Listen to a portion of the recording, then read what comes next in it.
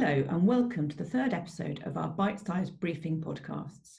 I'm Anna West, Knowledge Counsel in the Employment team. And I'm Hannah Bates-Martins and I'm an associate in the team. Our bite-sized briefings are short podcasts designed to give you a basic overview of different areas of employment law by way of learning for those newer to employment law or a refresher if you have more experience. In today's briefing, we're going to be talking about individual redundancies, looking at different redundancy scenarios and how you go about pooling and selecting employees for redundancy. So Hannah, do you want to kick off by taking us through the different redundancy scenarios which can arise? Sure. So there are three key redundancy scenarios that we come across regularly. The first is reducing headcount. So let's take an example of a bank which has 25 analysts but decides it can continue to operate effectively with only 20, thereby saving on staff costs. The analyst role will continue following redundancies, but crucially, there will be fewer people doing it. The second is where a particular role or roles might disappear altogether. There might be a restructuring, for example, where a business changes the nature of the products or services it provides, or where there is an internal reorganisation or technological change, and as a result, certain roles may disappear. The third scenario is relocation. So looking at our example of the bank, if it wanted to move its marketing team to a new location and dismiss some of those employees as a result, this would constitute a redundancy scenario. That is the case even if the same number of marketing employees are needed at the new site, because the definition of redundancy in law is focused on the specific place where the work is done. And in those three scenarios, it's only the first one where you would need to pool employees to be selected for redundancy, isn't it? That's right. So you'll need to pool where you're reducing headcount for a particular role or roles.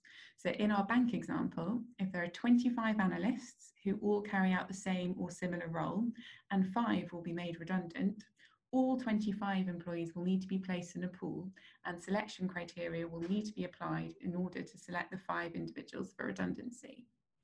So in this case, the pool consists of people doing the same or very similar roles, but it can sometimes be wider, can't it, Anna?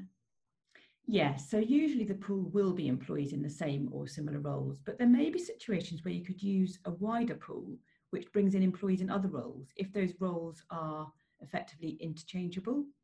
And whether roles are interchangeable is very fact specific, but you might look at things like what work employees done in the past, whether they've ever covered for each other, and what work their contracts say they can be required to do. Ultimately, deciding which pool to use is really up to the employer, and as long as they've acted reasonably, it's unlikely an employment tribunal would interfere with that decision. The key is to make sure that you've considered the potential options and what you think is the best way to approach it. So even if you think it seems obvious what the pool should be, it is worth looking again and considering whether there are any alternatives, even if you end up deciding against them. You sometimes hear about employees being bumped in a redundancy situation, which can sound a bit strange. What does bumping mean in this context? Yes, bumping is a slightly odd expression and it's worth explaining what it means. So bumping is where there's an employee who would be made redundant, but they get put into another role, which is safe, and the person who was in that role is bumped out instead. So the person who leaves is redundant, even though their job still exists, and that is capable of being a fair dismissal. It's probably easiest to illustrate that with an example. Say there was a small office which had 2 PAs and 1 receptionist, and they decided they only needed 1 PA. They could decide to bump the receptionist out of her role and put one of the PAs into the reception role. This means the receptionist is redundant and entitled to redundancy pay, even though her job still exists. So employers can bump an employee out, but they don't have to, do they? No, that's right. They don't have to bump anyone if they don't want to. There were a couple of cases some years ago now which suggested there could be a duty to consider bumping in redundancy situations. But essentially what's happened was that the employer in those cases had chosen too narrow a pool. So bumping and pooling are really two sides of the same coin. Those cases were effectively saying that the pool was too narrow and the employer should have widened it. So really it all comes back to making sure that you've approached the pool properly. And once you've been through that exercise of deciding your pool, that's when you apply the selection criteria to the pool, as we've mentioned. And employers have a reasonably free rein to choose those selection criteria, don't they? Yes, that's right. So the employer does have a fair amount of flexibility and discretion in relation to the selection criteria it uses. But in order to avoid any unfair dismissal claims, it's really important to make sure any criteria are fair and reasonable and that they are objective and capable of independent verification. So lots of employers will include things like performance, ability, attendance records, qualifications held, and disciplinary records. So when you come up with your selection criteria, you'll also need to avoid anything that could be classed as vague. In the past, employment tribunals have rejected criteria which have been too imprecise. For example, criteria like employees who would keep the company viable or employees who are best suited for the needs of the business under the new operating conditions. These criteria were not certain enough. It's not an exact science and it really will depend on the nature of the business and the roles, but criteria should be specific and measurable. So once you've established your selection criteria, you're going to be scoring the employees in the pool against those criteria. Are there any particular pitfalls to look at when you're doing that scoring? It feels like an obvious point, but you need to be careful that your criteria don't accidentally discriminate.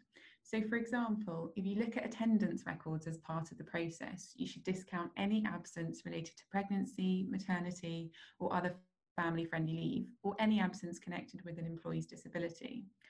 Also, if your criteria cover a certain period where someone has been absent, say you're looking at sales figures and one employee was on maternity leave during that sales period, really think about how you're going to deal with that. So for example, whether you're going to use figures for another period or look at some sort of averaging over previous years. You really need to find an approach which is fair to the absent employee, but also to the other employees in the pool. And more generally, it is really important to make sure that scoring is approached consistently across all the employees in the pool, isn't it, Anna? Yes, absolutely. Scoring must be carried out consistently and crucially should be backed up by appraisals and other records like sales records, for example. If there's inconsistency between the scores and your other documents, then this could undermine the fairness of the selection. Employees will get a chance to challenge their scores in the consultation, which we'll talk about in the next podcast. But you want to make sure that you're as confident as you can be about the scoring when you go into that process. Okay, and then once you've carried out the initial selection, you'll know who the at-risk employees are, and that's when consultation can start, isn't it?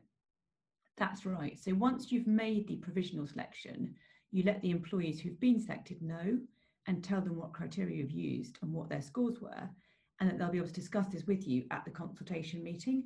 And it's important that you're always clear in your communications, letters and emails and so on, that the selection is provisional, because of course things could change as a result of the consultation. And that consultation process will be the focus of our next podcast. So please do make sure you tune into that. In the meantime, if you have any questions about what we've covered today on pooling and selection, you can find us on our website and drop us a line, and we'd be very pleased to hear from you. So it just remains to say thank you for listening today, and we look forward to seeing you next time.